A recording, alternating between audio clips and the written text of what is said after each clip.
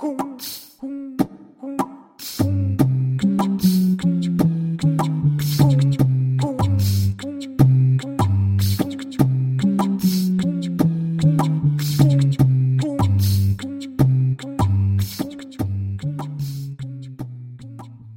and welcome to Glossonomia, conversations about the sounds of speech. I'm Phil Thompson, and here with me, as always, is Eric Armstrong. Hey, Eric. Hi there, how are you? I'm swell. So this is episode 19 of Glossonomia. It feels like we're approaching a landmark here.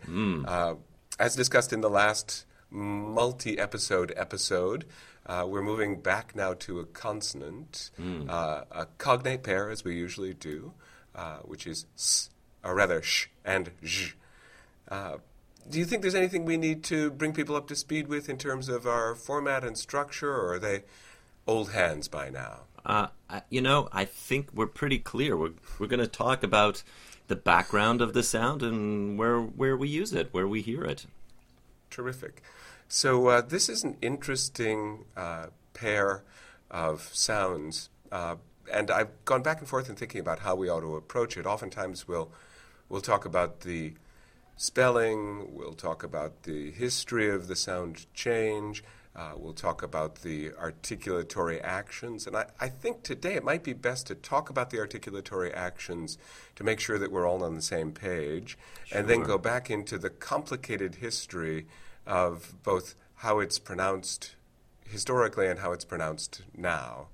So let's start it off with the unvoiced pair, and these are post-alveolar fricatives, yes? Yes, post-alveolar, so behind the gum ridge in some way.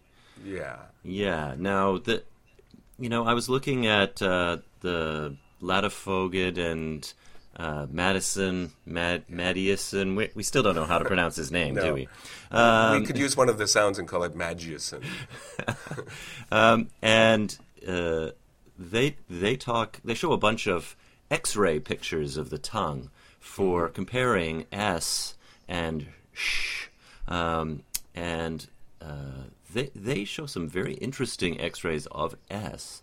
That S tends to have, because of the sort of front edge of the tongue coming up near the gum ridge, the alveolar ridge, a kind of a cupping action. The center of the tongue, they used Peter Ladefoged's tongue in one of the X-rays, and the center of his tongue was about 12 millimeters down from where the edge of his tongue was.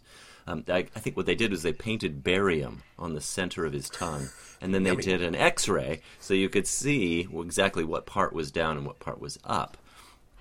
And so there was kind of a channel, a grooved channel down the center of his tongue. Force. Whereas sh did not have a very deep grooving. It had a very minimal grooving, maybe 2 millimeter difference. And from my own tongue, my own experience of sh, I think of it as a wider, flatter, slightly more open space. Still a sense of groove down the center of the tongue, but a wider, more open pipe for the air to travel out. And ultimately, the angle of attack of s, very different from the angle of attack for sh. I was reading Henry Rogers, who is a Canadian phonetician who has a book on the sounds of language, and he describes S as generally being aimed towards the upper tooth area, and sh as being aimed, roughly speaking, towards the lower front teeth, which I suppose is an interesting way of thinking about it. Well, this is usually a sound when I'm conveniently moving through the structure of the consonant chart with my students. It's very easy to talk about place, and the bilabial sounds are bilabial. You're pretty much clear about what you're doing there. And then as we move from this alveolar position to a post-alveolar position, it's time for me to confess that something else is going on. Yeah. That we can't simply keep moving the place of activity back and let that describe the sound completely. There's other stuff going on. And in this case, absolutely, there's some sort of change in aperture. I love this notion of less deep grooving, that there's a flatter area, which makes a lot of sense because, as we discussed in the Z episode, hyper and hyposibilants are really strongly influenced by the shape of the aperture. And I believe we talked in that episode as well about the way in which either the perception of direction or direction itself of airflow creates a different kind of turbulence. Yes. And these sounds are fricatives. They're created by air turbulence. And in the case of sh, I detect in my own articulation a back position. That is to say, I'm further back in the business area of articulation. Yes. Wherever the tip of my tongue is, wherever the sides of my tongue are, I have a flatter, wider aperture. I certainly bring my lip corners forward. Yes. Although I could potentially do it without that. And I think this has to do with guiding the airflow medially. So I think there's more to it than that, actually. It's the lengthening of the tube, as it were, and contrasting the release point, that window, as you called it, further back in the mouth, and the space beyond that, lengthening, narrowing that tube, so that will increase and lower the focus point of that noise. So if S has a higher focus point to that noise spectrum, sh has a lower one. And you can hear that if you start with a sh with spread lips and move from spread lips to rounded lips, you can lower the overall tone of your esh sound. Yeah, I think that we may... You've said it much more clearly, but I think that this is the direction that I was going for, that there's a holding in of the airflow so that it doesn't spread out immediately after leaving that aperture. And it certainly feels like a gestural, perhaps unnecessary gestural amplification, that as I'm making that tongue shape, I feel like I want to make the lip shape as well. But you're absolutely right that I'm guiding that airflow and leaving a part of the tube where the turbulent air can't spread immediately outward. Mm-hmm. So if I do that, unrounded, it definitely changes in pitch. When the other thing we shouldn't play down too much is the fact that we are, generally speaking, lip reading each other at the same time as we are listening to one another. And there is an advantage to adding the lip component to sh, that in a noisy environment you will be able to see that I'm making a sh as well. Now, sh is, interestingly enough, one of the noisiest fricatives there is, which is probably explains why it's used as the silencing gesture to tell people to shush up, because it's so broad spectrum that it doesn't matter what noise we have in the environment. Part of that band will poke through the other noises in the room. Ultimately, the sh sound is very effective in being heard. I actually knew a French teacher who would use s to try to silence our class. He was not very effective at silencing us. I think that was just partly due to the fact that we were in grade 8, or in 8th grade, as we say in the United States. We were just so noisy, we wouldn't listen to him anyway. But s didn't seem to pierce in the way that sh seems to work. In fact, if I'm in a theater and somebody's being noisy, all I have to really do is turn around and move my lip corners forward, and they understand that I'm shushing them. Yes. Interestingly, we have also this finger to the lip gesture, and I'm not quite sure what that's about. It does not have an articulatory function, we can say. Yes, I don't think it's going to lower the pitch even further. Although I must say, and this is a complete side note, my father-in-law truly believed that he could blow out a candle better if he put his finger in front of his lips when he blew it out. He had a theory about it. There wasn't really any evidence, but and he would adjust the position of his finger in between his lips and the candle, and he felt that would create some sort of wind tunnel effect that would blow out the candles better. How intriguing. Or it was all part of his master plan to confuse me. So I don't know. So, yes, we've got this articulation which has a lip corner aspect to it. And as I'm working through the consonant chart with my students, I find this an instructive moment where they get to say, you haven't given us enough information yet. You've been talking about placement, but I'm trying to do this placement, and I'm not making the sound. And when they discover, there's a moment often where they say, you failed. And I try to create that moment so that they're in charge of saying what that articulation really is composed of, as we've just done. Right. So they're discovering it themselves. So the other aspect, the cognate in this pair is the voiced form, which is zh. And it's interesting to me. I'm trying to think of whether or not in practice I do more or less lip rounding on zh than on sh. And I think I certainly have more airflow on the unvoiced version, and so maybe I'm articulating more vigorously, and that moves my lip corners forward. But I think that I'm not doing as much lip corner advancement on the voiced form. Is that your intuition as well?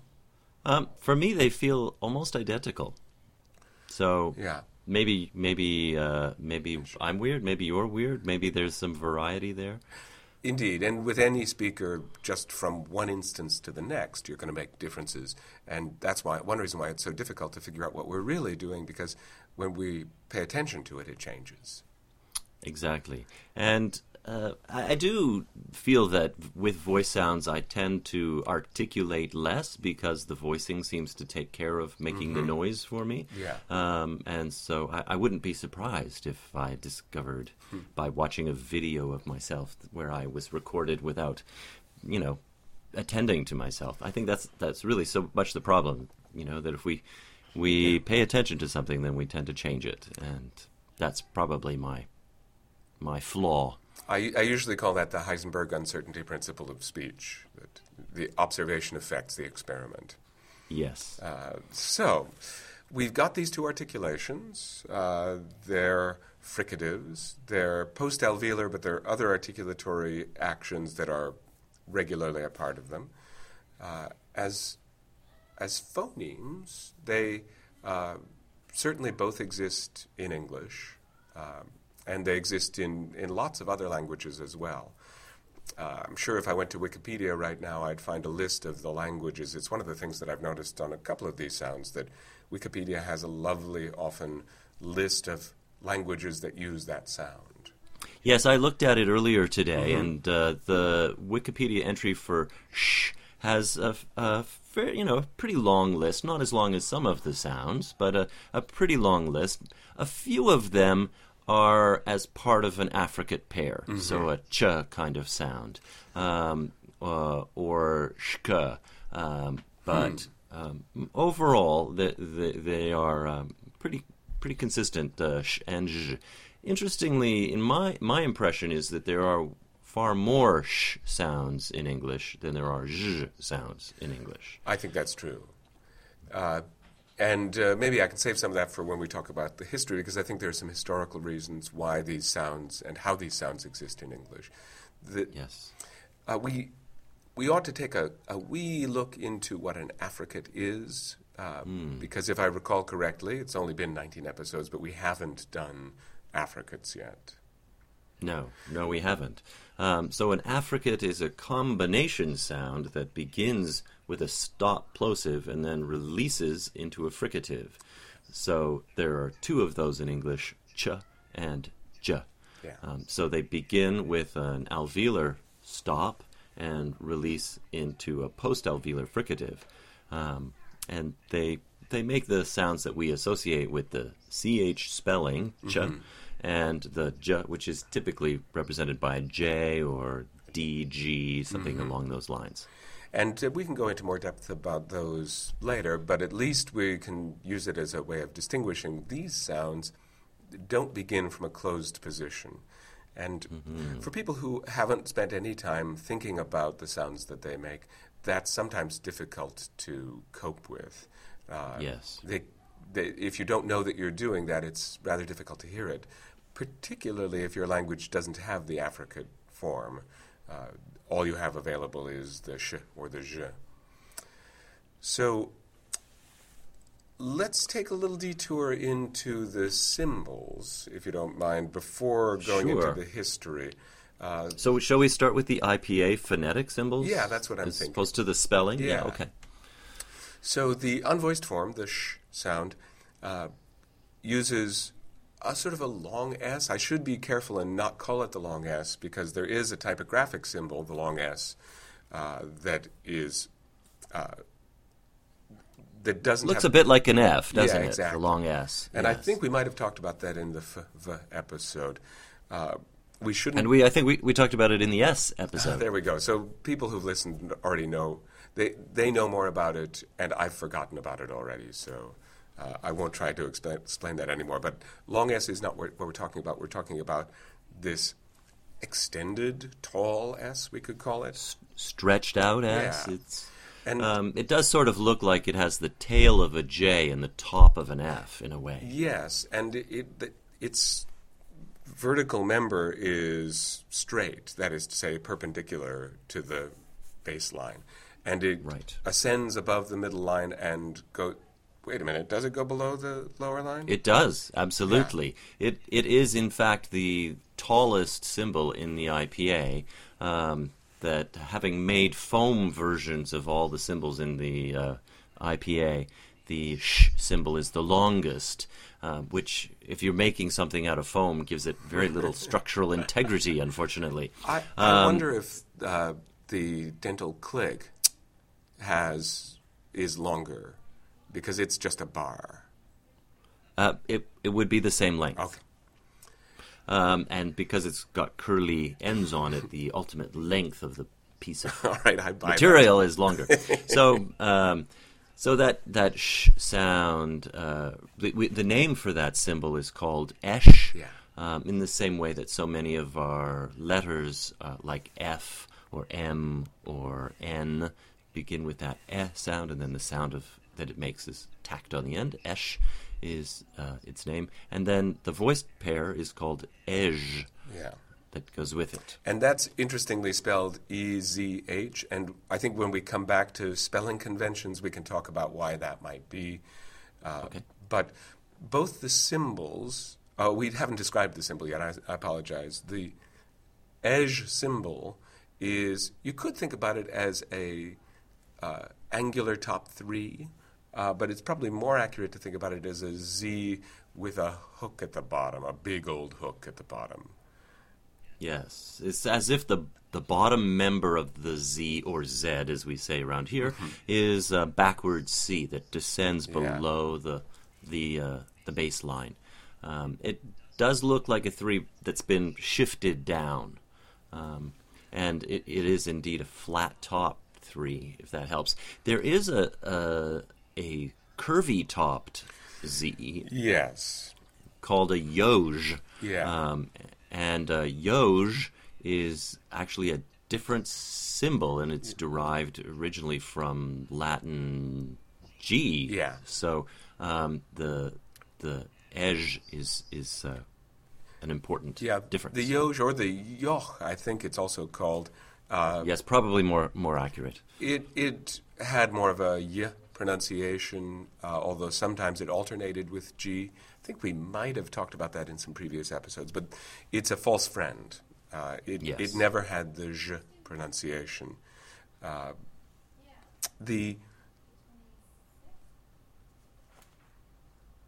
There's another symbol, actually, that looks very much the same, and that's in Japanese. Yes, in the the ro and ru yes, symbol. exactly. I was hoping, since you've studied some Japanese, that you would give me that name for that mora. Yes, it's part of the hiragana, which is one of the syllabaries that is, in other words, it's used in a sort of phonetic spelling. Yeah, those are called Japanese. more, right? M-O-R. The plural is... Each syllable is called a more. Yeah, or singular mora. Yeah, but the symbols are symbols. Yeah. The hiragana is the name for the style of alphabet, if you will. Yeah. So it does look similar to it, though the sort of center point of the, if you imagine it being sort of like a flat top 3, the center point of ro goes much further out to the left. It really looks like it's just been stretched, or that it was written quickly. Yes. So, again, another false friend, I suppose. If you see that symbol, you might be tempted to use that symbol since it's in the Unicode font. Probably you could dump it in there. I don't know if it's in Unicode, actually. I would think if you have a Unicode font that supports Japanese hiragana, it would be in there, yeah. So don't use it, I guess is what we're saying. Don't. While there's another footnote on this particular topic of the symbol, which is that symbol, the edge, or a similar symbol to it, which is really a version of a sort of black letter Z, was used by apothecaries to be the abbreviation for a dram. Apparently. I did not know that. But again, that's not the sound we're looking for. Right. The symbols, the esh and the edge symbols, together with the names esh and edge, were introduced by Isaac Pitman, the shorthand guy, in 1847. So how interesting. Yeah, and he was using them very much to represent these sounds because, of course, part of the impulse behind shorthand was a sort of simplification by phonetic transcription, because phonetic transcription, in theory, it has fewer ambiguous symbols, fewer letters to write, and so forth. So he was trying to shorthand it by always using that symbol. There's another symbol that... all right, so we've got those IPA symbols. We know that the esh is an ascender and a descender. It goes above and below the line. The edge goes below the line but doesn't go above the middle line, the dotted line, if you will. We know some of our false friends. And I wanted to bring up two other ways of writing the zh and the sh sound. One is either an S or a Z with a charon over the top. I don't know what the difference between a charon and a hachek is. I think hachek actually is the term from whichever Hungarian is it from? Or Czech. It's one of those languages. That's the term that they use, whereas charon is the typographic term for... Right. It's a little V over top of the letter. It's like an accent character, a diacritic that rests above a Z or Z. And it's a V shape. It's not rounded. There is a rounded mark in IPA diacritics. This one is a V, really. It's a V. Now, there. You also mentioned Z with a symbol above it for Esperanto. Wikipedia says that Esperanto uses Z with a circumflex. The other an direction. Upside down. Yes, the other direction above it for the zh sound. That is great. It's so easy to make those mistakes and to invert those rarely used things because, of course, I never use this symbol. However, a friend of mine was asking me about, I don't know why he needed to know this, but he was trying to figure out how to pronounce a word that he had discovered was from a Proto-Afro-Asiatic root. I can't even remember the word now. It's like eat or meal or something. And it used this symbol.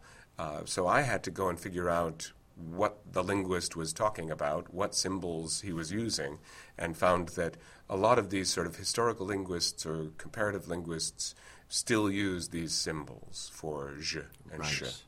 So you'll definitely see it.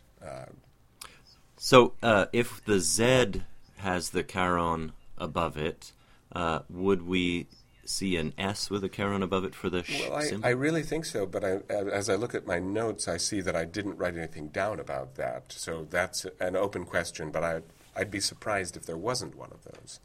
I believe that's true. There's also another convention which J.C. Wells had a blog post about this a while back, not too very long ago, I think, about the way we transliterate the Russian zh symbol. The Cyrillic symbol is looks like a wonderful, the video game Galaga? It looks like Yes. a spaceship coming to kill you. It's sort of like... It's an X with a vertical stroke in the middle Kind of it. of, except that it really appears to be two intersecting V's that overlap with an intersecting line. So it's... You know what it is? I think it's a capital letter K with its mirror image Ooh, yeah. backed up against it. I love that. That's exactly right. So it's... Anybody know what that's called? No. A logo. I'm certain that someone, Yes. another Eric, will send us an email saying, that is... Exactly. This is why we put the errors in the podcast so that people will send us mail. It makes us feel better. Just to make sure you're still awake. So that Cyrillic symbol, let's say in Dr. Zhivago, we could imagine, is usually transliterated as ZH. And, I'd say most people who don't have a lot of knowledge about linguistics or phonetics would still look at a ZH and figure out that it was a zh sound. That seems to Right. be in our spirit. And we've got like Brezhnev, I guess have Khrushchev, which is slightly different. So we've seen that orthography, that way of spelling the zh sound. But that's certainly not the way we spell either the sh sound or the zh sound in English, in our own spelling. So I'm thinking we could go back to that, sort of the history of how these sounds came into English, how they operate in English, and how the spelling came about. Does that make sense? Sure, yes. I think ZH is a convention that's been made up based on how SH Absolutely. works. Doesn't it? Absolutely. In the same way that sometimes the sound, the voiced TH is represented by DH. Yeah, exactly. Because D is the voiced equivalent of T. Yeah, and that's what spelling is for. There's a book that I've referred to before called Alpha Beta, which is by a man named John Mann. And one of the points that he makes that I think is wonderful is that our alphabet, the Western alphabet, is perfectly poised between being phonetic, accurately describing sounds, and being loose. That it's not a straitjacket for us. So it's impressionistic. And so you can look at old writing, even if the pronunciation is changed, and get an idea of what sort of the history of its pronunciation was, just intuitively. So that's certainly true for SH and ZH. Although the ZH spelling, I guess you could say if we discount Russian words, it's not really a spelling for zh in English. There are no English words with a ZH spelling until... Unless a recent coinage, such as to zhuzh your hair, which is written ZHUZH. I accept that. And there was a blog entry on that on the Wells site, wasn't there? I don't remember that, but I wouldn't be surprised. Yes, he's got to write about something. So let's start with the sh sound in English. In Old English, there were plenty of sh words, and they were spelled unambiguously as SC. And when we talked about we talked about the ash symbol, and the word ash is spelled ASC, and that SC is pronounced as sh. Now, in many, many cases, in initial positions in words, there's an SCE or I think sometimes an SCI, which is pronounced as sh. And this seems to me an instance of palatalization that occurs in other languages and occurs, in fact, on an ongoing basis in other English words. That is, if I'm moving from a S sound into an E sound, my tongue is going to be pulled a little bit back towards the sh sound. So in Old English words like, I'll find one, skjorte, which is skirt and shirt. It's this was an amazing revelation to me that essentially, short, skirt, and shirt were linguistically related and physically related, because a shirt was an item worn by men and women, and it was a short tunic. And the difference between a shirt and a skirt is really who's wearing them. A man wears a shirt, a long shirt that goes down to his knees, and a woman then wears a skirt. And as the meanings diverged, so did the costume practices. But they arise from this, looks like skeort, S-C-E-O-R-T. Oh, I thought it was S-C-Y-R-T. Let me double check here, because that's what your note says. All right, here. well, good. Then it's a good thing I write things down. You've combined short and the shirt skirt. Yes, short was short, and skjorte was shirt and skirt. Yes, exactly. And also there are words like shed or shot, or one of my favorites, bishop, which is spelled B-I-S-C-E-O-P, and is related to episcopal. Right. Episcopus scopes around. He's overseas. So I suppose you could say overseer equals episcopus. Episcopus equals bishop, with a C spelling in it. And that's an Old English word that was pronounced with a sh, even though you can see some evidence of what I take to be a sk pronunciation. I don't know if that's true. And I don't know when that SC really arose in English. I imagine that it's in Beowulf. So let me leave that alone and just talk briefly about the fact that it happens also at the ends of words. Words like fish and dish were spelled F-I-S-C and D-I-S-C, and you can absolutely see the shared etymology of dish and disc just in the spelling. So I suppose that we should talk about hard dishes and floppy disk drives, or compact dish. Compact dish. So this SC spelling in Old English served great. It was a perfect way to represent the sh sound in Old English words. There was a little bit of confusion when Norse words started to come in. Skeet, what is that? I guess that's geets in Beowulf. Skipper, I guess, is a later construction with ship and skip going together. I'm at a loss now to think of any. But a word like skill, perhaps, might have had a Norse origin. And so we can look at those SK words that are unambiguously, to us, pronounced sk. And that was the way early English spellers distinguished between these Norse words that were pronounced with a k and the English words that were pronounced sh. There was a spelling difference that clearly indicated how they should be pronounced. Unfortunately, with the Norman conquest, French Norman words started to come into English with an SC spelling, but a sk pronunciation. And so the response eventually in English spelling was to start to spell the sh words SCH, so that they could be distinguished from SC words, which now were like SK words pronounced sk.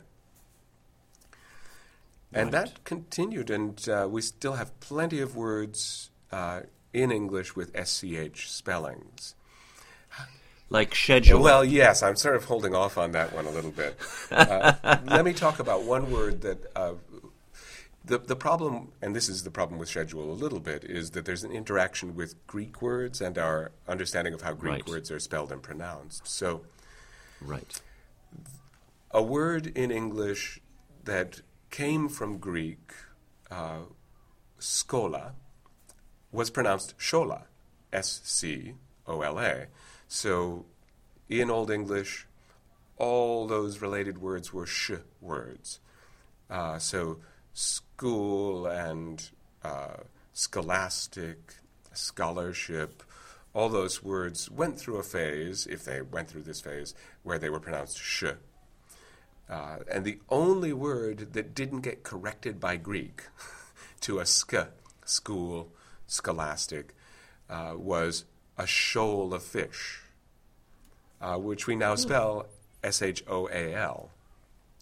But it was, a shoal of fish is a school of fish, but because it stayed in the ocean and didn't go into academia, it didn't get its re-Greekifying k pronunciation. So most words then change from the SCH, because of course now SCH is going to be pronounced sk. So the spelling shifted now. So many, many, many words in English that have an SH, particularly at the beginning, but also at the end. And I'm trying to think of, there must be one or two in the middle, fishing, there we go. The SH clearly represents the sh pronunciation. The only place where I can think of where SH doesn't represent sh is at in compound words like hogshead, where really it's broken apart by the two syllables. Right. Misheard. Yes, exactly. All right, there's more on this. Yes, another funky spelling of sh is just plain S. The word that we're most familiar with that has this S-only pronunciation of sh is the word sure. That, too, comes to us from Latin, securus, secure. It moved into French with the spelling S-E-U-R, and I'm not sure what the spelling the pronunciation in Old French was, but it was essentially, in English, a case of sûr becoming sure. And this gets into the main way in which non-SH spellings become them. Exactly. They become sh sounds in English because of a thing called yod coalescence. I love that expression, yod coalescence. Oh, it's a beautiful one. Well, I love yod. It's better than y. So, yod coalescence, I'm going to have to roll out a couple of other big words. It occurs in English diachronically and synchronically. So it's easy to figure out what that means sort of etymologically. Synchronic is same time, and diachronic is sort of across time. So diachronic change is historical change, and that's sort of what I've been talking about right here, that a certain pronunciation, this isn't quite the right sound, but let's take the word picture. Nobody pronounces it picture. That y affected the sh sound, the s sound, and turned it into a new pronunciation.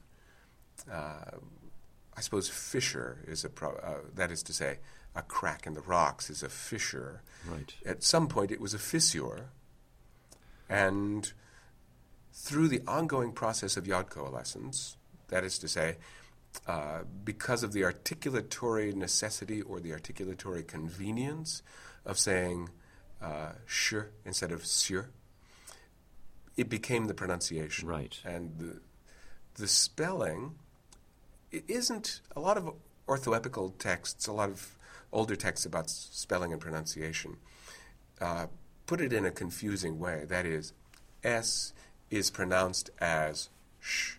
But really, the S-U in fissure records S and U.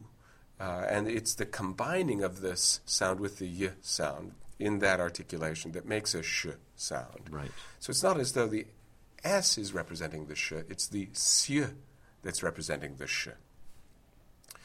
So this happens both diachronically over time, but it also happens synchronically.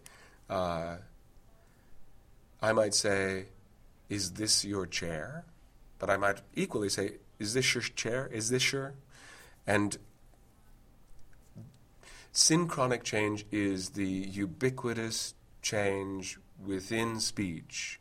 It's a process, an ongoing pressure on articulation, a pressure on articulation. That when two sounds butt up against each other, essentially? Yeah, exactly. Or it's when you've got to make your way through an obstacle course of articulation. Right. And your mouth brain sees a shortcut.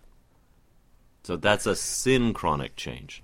And a Exactly. diachronic change is when a word's pronunciation changes over time. Well, let me make it clearer. Pressure is a diachronic change because it's changed. Right. Nobody says pressure. But if you say press your face against the glass, press your face against the glass, that's diachronic, rather synchronic, because it happens variably. There's a sense that both exist. And obviously, one feeds the other. Right. Sound change over time happens because of the way people variably pronounce things, and our impression of how the word, what its substructure is, changes over time. So there are lots and lots of words that have that structure in English. And to get back to sure, that really is one as well. Sure was sewer and became sure because of that same process. Right. One that's sort of not quite in that category is sugar, which is a very common word. It came into English really pretty late. And I think it came from an Arabic word. No, I'm getting a little confused about that. But it certainly came into European culture from outside. And sure was already long established in English. And then we have this sugar, which I suppose became sugar and went through the same process. Or people looked at the spelling, which had come from other sources, and said, it's just like sure. It should be pronounced sugar. Mm. In initial positions, I right now can't think of another SU or S anything spelling, besides H, that produces the sh pronunciation. I have to go to Irish for that. And in a way, that's the same process that's happening in Irish. When you have a name like Sean or Siobhan, Sean is S-E, Siobhan is S-I, and the movement from the S sound into a front vowel, it's just convenient. It's a process that makes it, that yields, let's say, this sh pronunciation. Is that all making sense? It does. It's a long story, but it's a good one. It really is. Now let's see if we can come back to schedule, because that's a tricky one. Because it exists in English with, let's say now, two valid pronunciations. One of those is schedule, and the other is schedule. And I suppose we could say that schedule is winning. There are fewer and fewer people who pronounce the word schedule. But if we follow the history of it back, it was actually sedule when it came into English. There's a little confusion about how it came into English, but it was originally spelled with a C and pronounced sedule. It probably in the mid-19th century, maybe earlier, it started to develop a sh pronunciation. But it seems the spelling changed much earlier. Shakespeare, whenever he uses schedule, it's SCH. I don't know of any SH spellings, so we go from a C spelling to an SCH spelling, and then we have a choice. Do we pronounce it as the yod coalesced version of sedule, that is schedule? There are certainly historically SCH words in English that, as I said before, that are pronounced sh. So that's a valid arm. But then there's a sort of Greek spelling influenced sk, as in scholastic, which yields schedule. And as dictionaries started to weigh in on this pronunciation, both were valid. And there was a good deal of description in various pronouncing and other dictionaries about how it ought to be pronounced. And essentially, the Schedule version 1 in the United States and the Schedule version 1 in England, neither one of them is necessarily, as is always the case, you can't say one is the valid and one is the invalid pronunciation. They all have their advocates because people want to believe that they pronounce things for a reason, but neither one of them can really be traced back to the history of the spelling. Right. I do think that Schedule is getting more traction in the UK than it used to. Absolutely. I don't have the wonderful pie charts from the Longman Dictionary in front of me, but it does seem that he makes a distinction about the age of the people that he polled, that older people tend to say schedule, younger people tend to say schedule. That's my recollection, at least. I think that's right. But it might change again. You never know. There's another word that's I just want to point to, which has an interesting ambiguity, but none of its pronunciations are sh, and that's schism, or, as it's still pronounced, schism. Right. I don't know of any schism pronunciation, or any that has sort of a constituency, although, there's probably somebody who pronounces it that way. And so it doesn't really fit our topic because it doesn't have those pronunciations, but it does have the same spelling. And again, it's a sort of war between the English tradition of pronunciation and a Greek sort of spelling pronunciation, you could say. Right.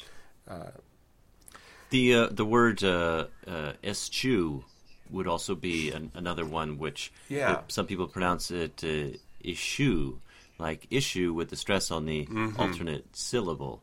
That where there are more than one pronunciation out there, and people can't necessarily agree.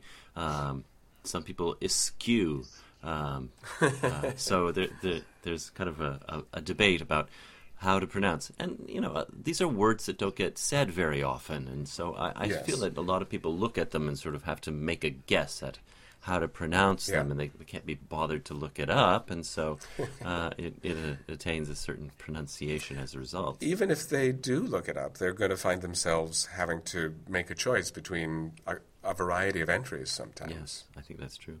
I think that yod coalescence thing, we often see it in things like ocean and talking about oceanic, that possibility, not everybody says oceanic, but the possibility of it not being coalesced in all instances is an interesting one.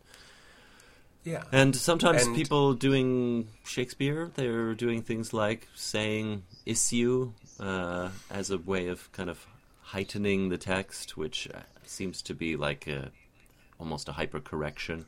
I suppose if you were doing one of those original pronunciation productions, then you would be saying things like ambition or... Yeah, that's an interesting point, because I certainly... That seems to be where the evidence points. But I was looking in Cockritz, that is Helga Cockritz pronouncing... what's the title of it? Pronouncing Shakespeare's names? Yes, I think that's right. And he lists Casio instead of Cassio. And so what I'm not entirely sure about is whether or not, what the history of yod coalescence is, whether in original pronunciation, that is to say early modern English pronunciation, whether there was incomplete yod coalescence, or whether there was, in some cases, more yod coalescence than we would say today. We might say Cassio instead of Casio. I'm under the impression that it was one of those things like that today we are still tolerant of people pronouncing the ed in things like beloved as a poetic device, because the meter demands that we add that extra syllable. My understanding is that in Elizabethan time, saying something like ambition was tolerated as a poetic device of using an old-fashioned pronunciation as a way of making the verse work, and that the Yod coalescence had happened, but it was still fairly new. And as you pronounced it, it was ambition rather than ambition. Yes. Which keeps the syllabic count and doesn't involve Yod coalescence. Right. I suspect that from what I remember of reading about original pronunciation productions, that David Crystal in particular has been pointing to Cian instead of Sheehan. So I may have misspoke. And we've already talked about the way there's variety in modern pronunciation. I wouldn't be at all surprised to see variety and ambiguity in early modern English pronunciation. It just, when I first saw that in Kokeritz, I thought, wait a minute, I thought we were moving the other direction, and that seems more Yod coalescence than I would do. Right. So, a confused landscape. But I do think that you're right that it is, I don't think you said this directly, but I inferred it, that it's pretentious to say issue. You're pretending to be something that either you aren't or that doesn't make sense in the context. That we don't know if Shakespeare said issue, or I don't, rather. We do know that he said households, and we don't drop the H's there. So are we meant to do exactly what Shakespeare did?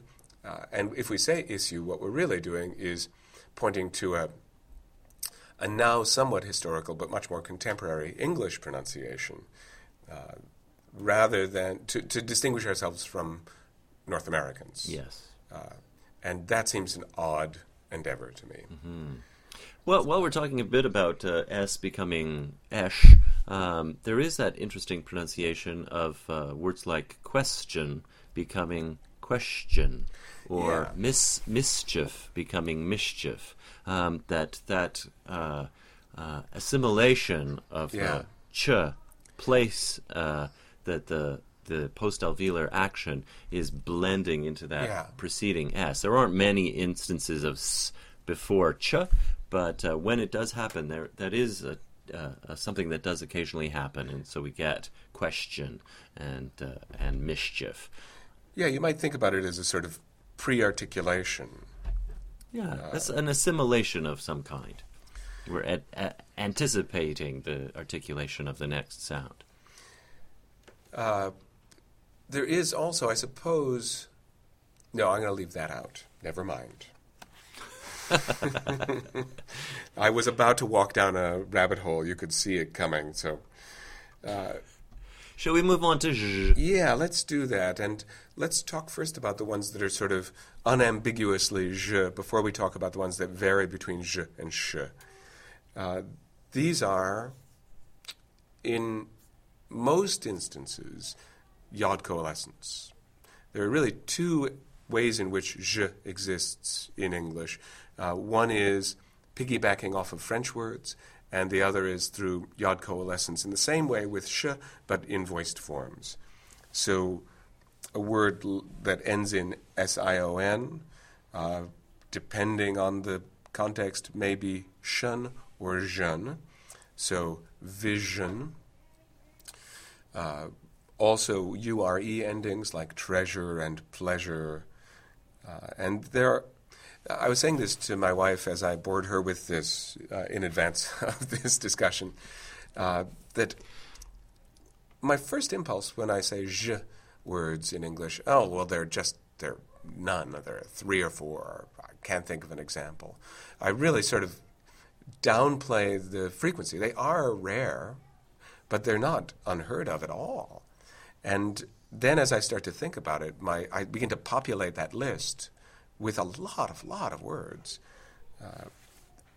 I think the interesting feature is there are very few words that begin with zh that aren't fairly recent loanwords. Yes. We have Jean, Jacques, and Jaja, but there are very few words where we begin with je. And those, really, any that we have, like genre, which brings its French pronunciation with it.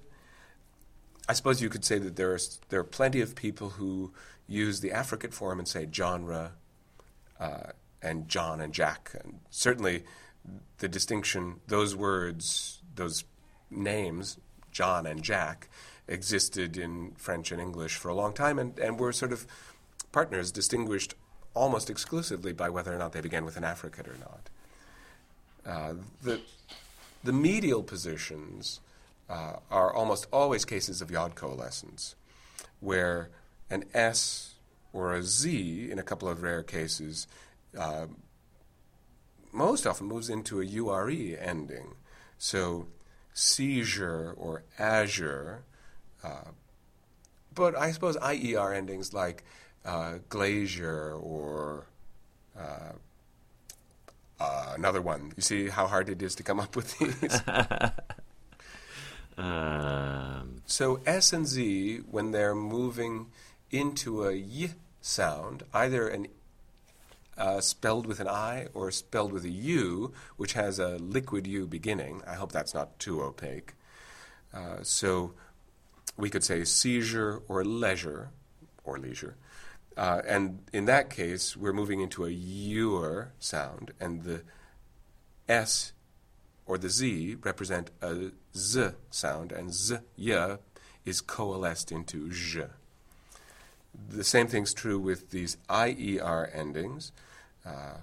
Hoosier, for example, is a wonderful word.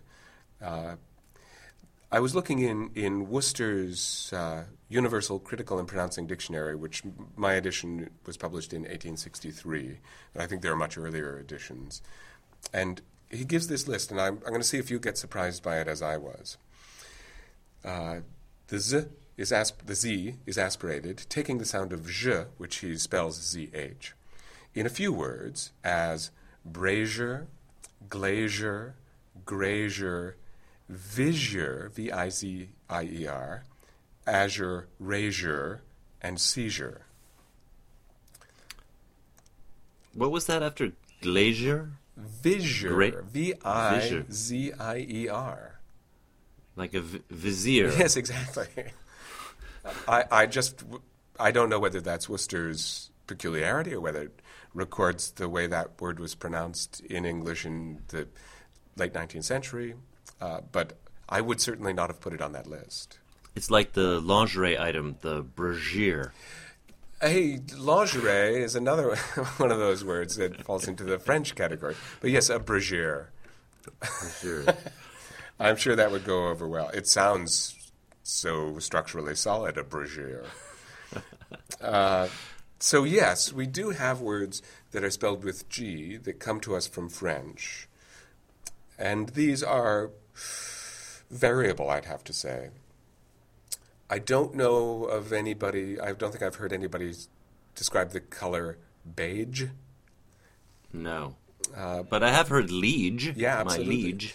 And there is a sort of interesting thing in the Shakespeare world of there's an advocacy camp for liege and an advocacy camp for liege. And I sort of go back and forth based on the circumstances of the production, what it feels like. And if it's possible to make a distinction in pronunciation by character and class, that can sometimes be fun. So which one is perceived as being higher status, liege or liege? Well, liege to me sounds very Frenchy, and so that would be fancy. However, it's certainly a more recent development and a more American practice to do the French pronunciation over the English pronunciation. Right. But if you're doing a Shakespeare play where the French folks and the English folks are in conflict, and that's quite a few, you might want to make a distinction between, yes, my liege, and my liege. Right. But only if it carries meaning is the watchword for me. There are also words like garage, which, interestingly, in its English, British pronunciation, garage. Garage, would you say that that's a possibility? Sometimes garage. Garage, yeah. So for me, Midwestern Iowa boy, it's second syllable stress and a j at the end. Garage. But I've certainly heard plenty of people in the United States saying garage with an affricate. Right. And in Canada, garage. Oh, sometimes. That's a great one. So the list here, again from Worcester, which is a pretty extensive list, and he's saying that these are j sounds, but I believe he does recognize that there's variation. Beige, liege, gigolo, entourage, camouflage, garage, barrage, massage, and rouge. Also, luge. This must not be from Worcester, because I think luge is a much more modern addition.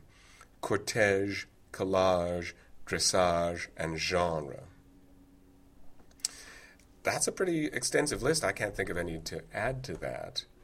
And for me, only a few of them would have an affricate. Gigolo, massage, no. I have heard people say that. Massage. I think I've certainly heard it. It just doesn't feel like something that I would say. My internal decoder ring says no. Dressage, no. Pretty much all of these, for me, are the fricative form. And to me, they sound Frenchier to a lot of them. Like recent loanwords. Things like camouflage and rouge and cortège, dressage. They sound French to me. Well, yes, and dressage is something fancy people do with their horses. So it's not, Hattie, want to go down and do some dressage? I don't think that's... So those people are doing dressage. Yeah, I imagine if they're doing anything. They're riding horses. Isn't that an equestrian activity, dressage? Yes, it is, absolutely. So we have these sort of, I guess you could call them natural spellings of je, or ways to get there. One is through French, and the other is through yod coalescence in its voiced form. And that accounts, as far as I can see, for all of the instances of je in English. And still, there aren't very many. Yes, very few. Now, there's a set of words that are still variable in terms of their voiced and unvoiced pronunciation. And for me, the word that indicates this is Asia, which for me is voiced, but for some speakers is unvoiced, Asia. What's the Canadian tendency, voiced or unvoiced? Voiced, absolutely voiced. The Longman Dictionary gives the following preferences. In American English, 91% Asia, 9% Asia. British English, 64% Asia, 36% Asia. In those born before 1942, voiced Asia is 32% and unvoiced Asia is 68%. So it's not only a feature of RP, it's a feature of older RP. And there are other words like version that also fall into this category. They're variable between version and version. Can you think of any that fall into that category? I can't. I'm terrible at pulling these words out of the depths of my mind. That's because your mind is so full that I'll have to remember that. Sort through. Yes, it's a good excuse. I use it all the time.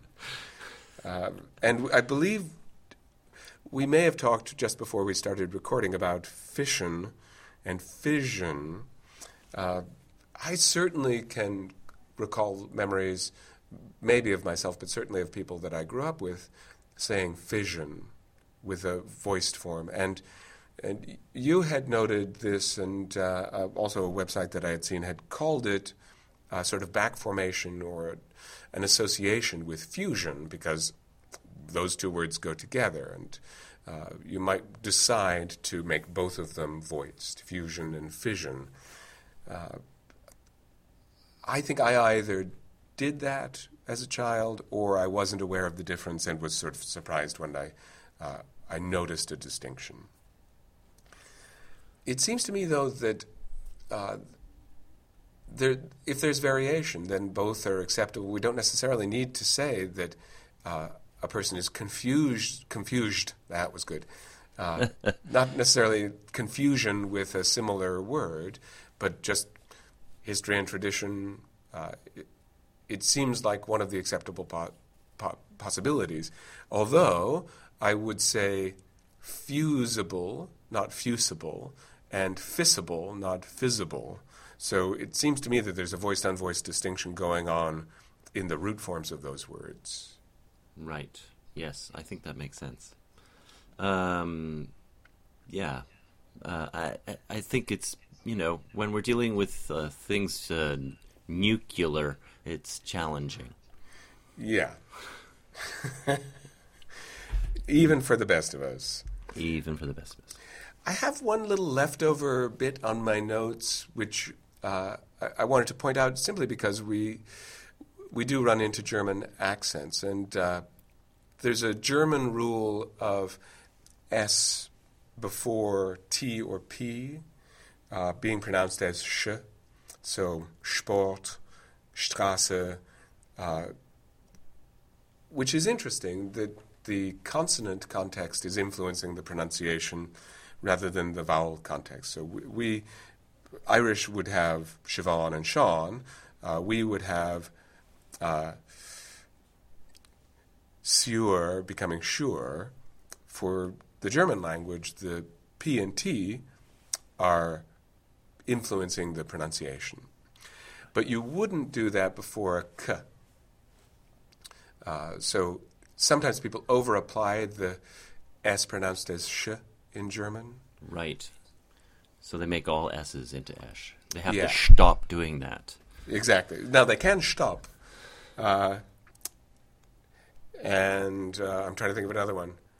But they shouldn't say something like, I'm going to school, because... Exactly. Interestingly enough, there are quite a few spelling differences that lead to sh pronunciations. If you look up the esh symbol in Wikipedia, they have a huge long list of all alternate pronunciation spellings to get the sh sound from different languages. Mm-hmm. And I'm currently in the midst of reading the Stieg Larsson series, the Millennium series, The Girl Who Fill in the Blank. And I did a little looking up of Swedish pronunciation because there are so many Swedish place names and character names that I like to pretend that I know how to pronounce things when I'm reading novels that are set in foreign countries. And so I spent some time reading omniglot.com, which is a great website for learning about the spelling conventions of a different language. And one of the things that they talked about was the SJ convention in Swedish, that in parts of Sweden, SJ is pronounced as sh. And that was certainly one of the things that Wikipedia included. Though, like many Scandinavian languages, there's not just one form of Swedish. There are different forms in different parts of Sweden, and there are Swedish speakers who live in Finland, for instance, and they have different pronunciation rules about this SJ spelling that are a little bit different. And then I had some fun this week watching the film of the Girl with the Dragon Tattoo in Swedish to hear the pronunciations, to see how well I'd done. And I had done pretty poorly. Mostly because Swedish has that lilt sound, this pattern that is part of Swedish that is so different from English, and that seemed to be the most distinctive thing that I got wrong. But there weren't a lot of SJ words in it, so ultimately that thing didn't pay off. Well, I think we can rely on our listener, Eric Singer, to give us more information, because Swedish is another language that he's well-versed in.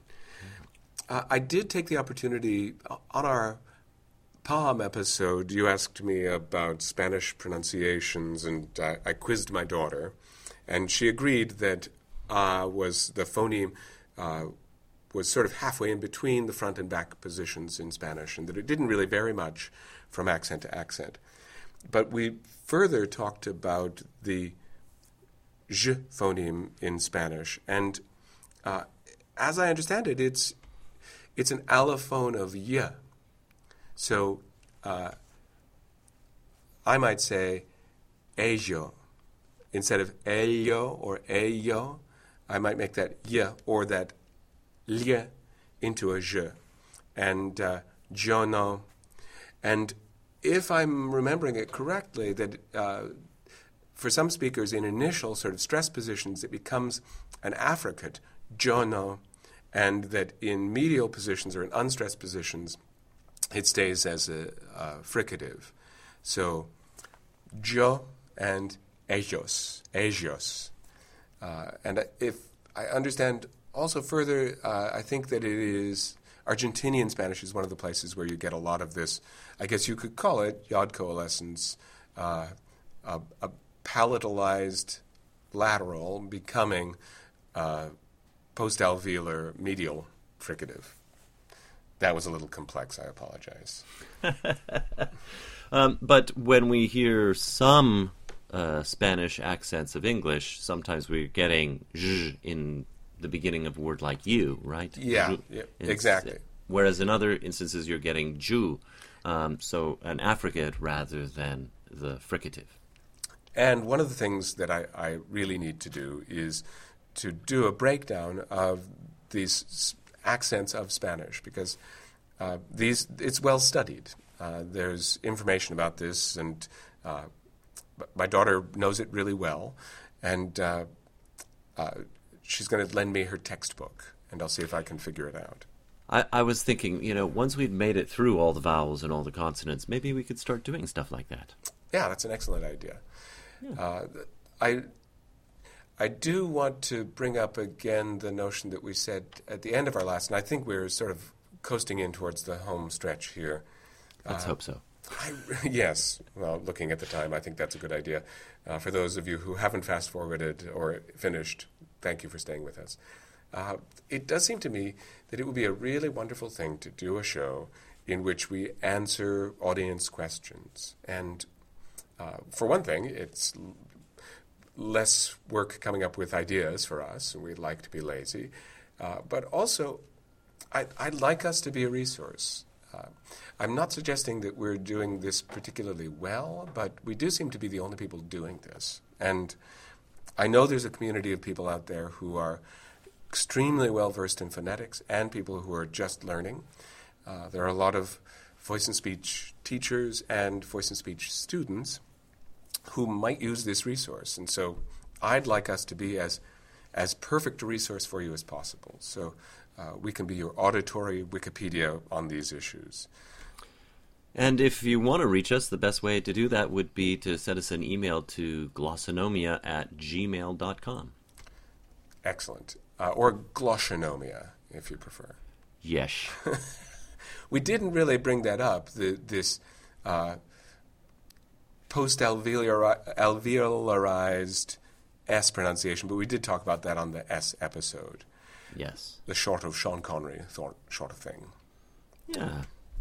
I don't really see... There aren't a lot of instances where there are allophones or variations on the sh sound, though occasionally you'll encounter accents where the sh doesn't exist, and so you get more of a s sound. Mm-hmm. One thinks of some variations of Greek accents where they'll use s instead of sh. And also, if the phonemic inventory of a language has a retroflex S, sh, sh, sh, which sounds very much the same. I know that Irish has an alveolopalatal fricative, sh, sh, sh.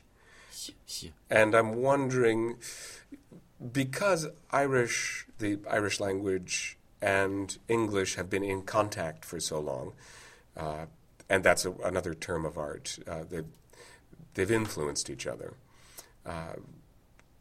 I don't hear the sh sound executed in Irish-English accents as a sh, but I think that Irish has both a palatoalveolar and a postalveolar fricative. Well, I'm going to have to look that one up. So there isn't any reason for them to misapply them. They're distinct phonemes for them. Yes. Polish also has both. My Polish students occasionally will come to me and say, what is this noise that I'm making here? And then they'll say it, and I'll go, oh, right, that's give me a second while I go look that up, because I don't use it that often. These alveolo-palatal you can see how sounds often we use it if we have to slow down every time we say it. also occur in affricate pairs as well. So sometimes you get a z instead of a j, or ta instead of a cha. And in terms of articulation, we're sort of using more of the top surface of the tongue to make a closer, more forward sound, which ultimately raises that point of hissiness. The pitch of it gets a little bit higher as a result. So it is quite possible to have both in your speech to be able to distinguish them. By the way, the term alveolo-palatal is interesting because it doesn't imply some sort of approachment of these two articulators. It implies touching both of them at the same time with your tongue, with two different parts of your tongue. And so it's an odd use of that prefix, alveolo-palatal. It's a linguolabial sound would be tongue to lip. And in this case, what's being described is the 2 points being touched by the active articulator of the tongue. And that means that the symbol for it doesn't appear on the standard pulmonic consonant chart. It has to sit with the others outside in the corner because it doesn't play well with the chart. Yes. We should mention the two symbols for these sounds that we're talking about. The curly tail C for the alveolo-palatal unvoiced fricative, and the S with a retroflex hook for the retroflex No. I thought you were talking about the voiced version, which is the curly-tailed Z, or Z. Oh, yeah, that's the alveolo-palatal voiced version, Yeah, right? yeah, I'm sorry. Hook-tailed... There are four things that we're talking about. There are. I don't know that we talked about the retroflexion one much yet. Okay, so let's first deal with the curly-tailed alveolo-palatal. A regular old C and a regular old Z with the beautiful flourish of a curly tail, yes. Yeah? Then the other set of sounds, which are the retroflex sounds, where the tongue tip curls back past the alveolar ridge and points towards the palate and makes its window of friction there. Those are an S with a back hook at the bottom and a Z with a back hook at the bottom. Yes, it's sort of like a tiny J, isn't it? Yeah. It has to go down slightly before hooking back, yeah. Okay. And it's on the right-hand side of the symbol in both cases. And does it hook to the right or to the left? To the right. To the right. And it's different than the cisadia, which is used in the h symbol, which is in the middle and has more of a bar and hook. This is a fish hook sort of shape. Right. Yes, the cisadia always looks sort of like a sickle, as in like a hammer and sickle. Yes. Mm-hmm. So if you're looking on the chart, you'll be able to see the retroflex symbols on the regular chart, but you'll have to look below to the other symbols to see the alveolo-palatal symbols. So can we contrast these, perhaps, starting with the standard S, the alveolar fricative, and move through them in some way? Yeah, so let's do first unvoiced. We'll do alveolar, alveolo-palatal retroflex, which sort of moves back in the mouth. So I'll just open it onto ah. We have sa, sa. I made too much pressure there because I was trying too hard. And sha. Do you want to do your own version of that? So my quote-unquote regular S, sa, alveolo-palatal sha, then the retroflexed sha, and the cisadilla palatal, hya. Yes. And I suppose we could insert the one that we've been talking about, which is the post-alveolar sha in there as well. Where would you put the post-alveolar in that list of them? I would put it behind the curly-tailed C, because what I'm doing is I'm first using the tip of my tongue fairly far forward for sa, and then I'm kind of mushing everything up, xia, which today I seem to be, what's the equivalent of ham-fisted, ham-tongued? I have a mitten on my tongue. I'm hearing almost the opposite of yod coalescence. It's yod separation, xia almost. Xia. Right. And both articulations are happening at the same time, but the y-ish quality is going to linger slightly further. And so we could either bring the articulation away simultaneously, xia, xia, xia. But one part of the tongue is going to be more, it's going to be lazier in leaping away, and it will produce more sound. So there are variants in articulation based on how you peel your tongue away. It's interesting. I think what I do is I move my jaw so that the tongue moves as a whole, xia, xia, and so I get perhaps a little bit less of that peeling away action. Absolutely. Xia, xia. So again, so if we try to put that in, we start sa, then xia, then our esh that we've been talking about today, sha, and then the retroflex, sha, and finally the palatal, hya. So as we move back in terms of the point of articulation, the the acrobatics of the tongue adjust, either with the tip forward, tip down, what the business end of the tongue is meeting those points of articulation. Yes. And we could do the same thing with the voiced forms. We could start at za. We could go back to za. Now, let me do your jaw trick. Ja, ja. There. Ja. That was better. Yeah. There we go. See, we still can learn. Then we move back to a retroflex position, ja, then to the postalveolar ja, and then to a voiced form of the palatal fricative ya. Yeah. Which sort of looks like an is- upside-down F, does it not? Yeah, or a barred J, I think is... Right. It depends on where that bar is, whether it's an upside-down F or a barred J.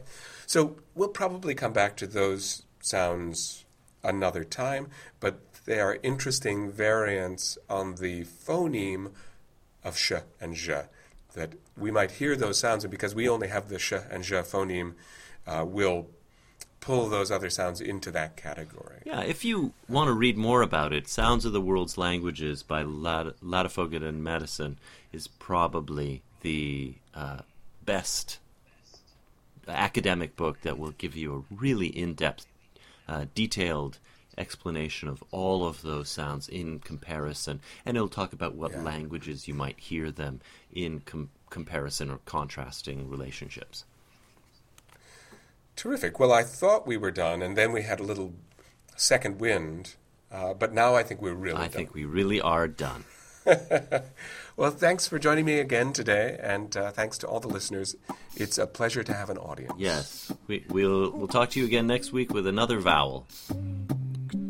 And do we know what that vowel is? Well, I think we floated the idea that we would play with some back vowel contrasts, so we would probably look at palm contrasted with lot and thought this time.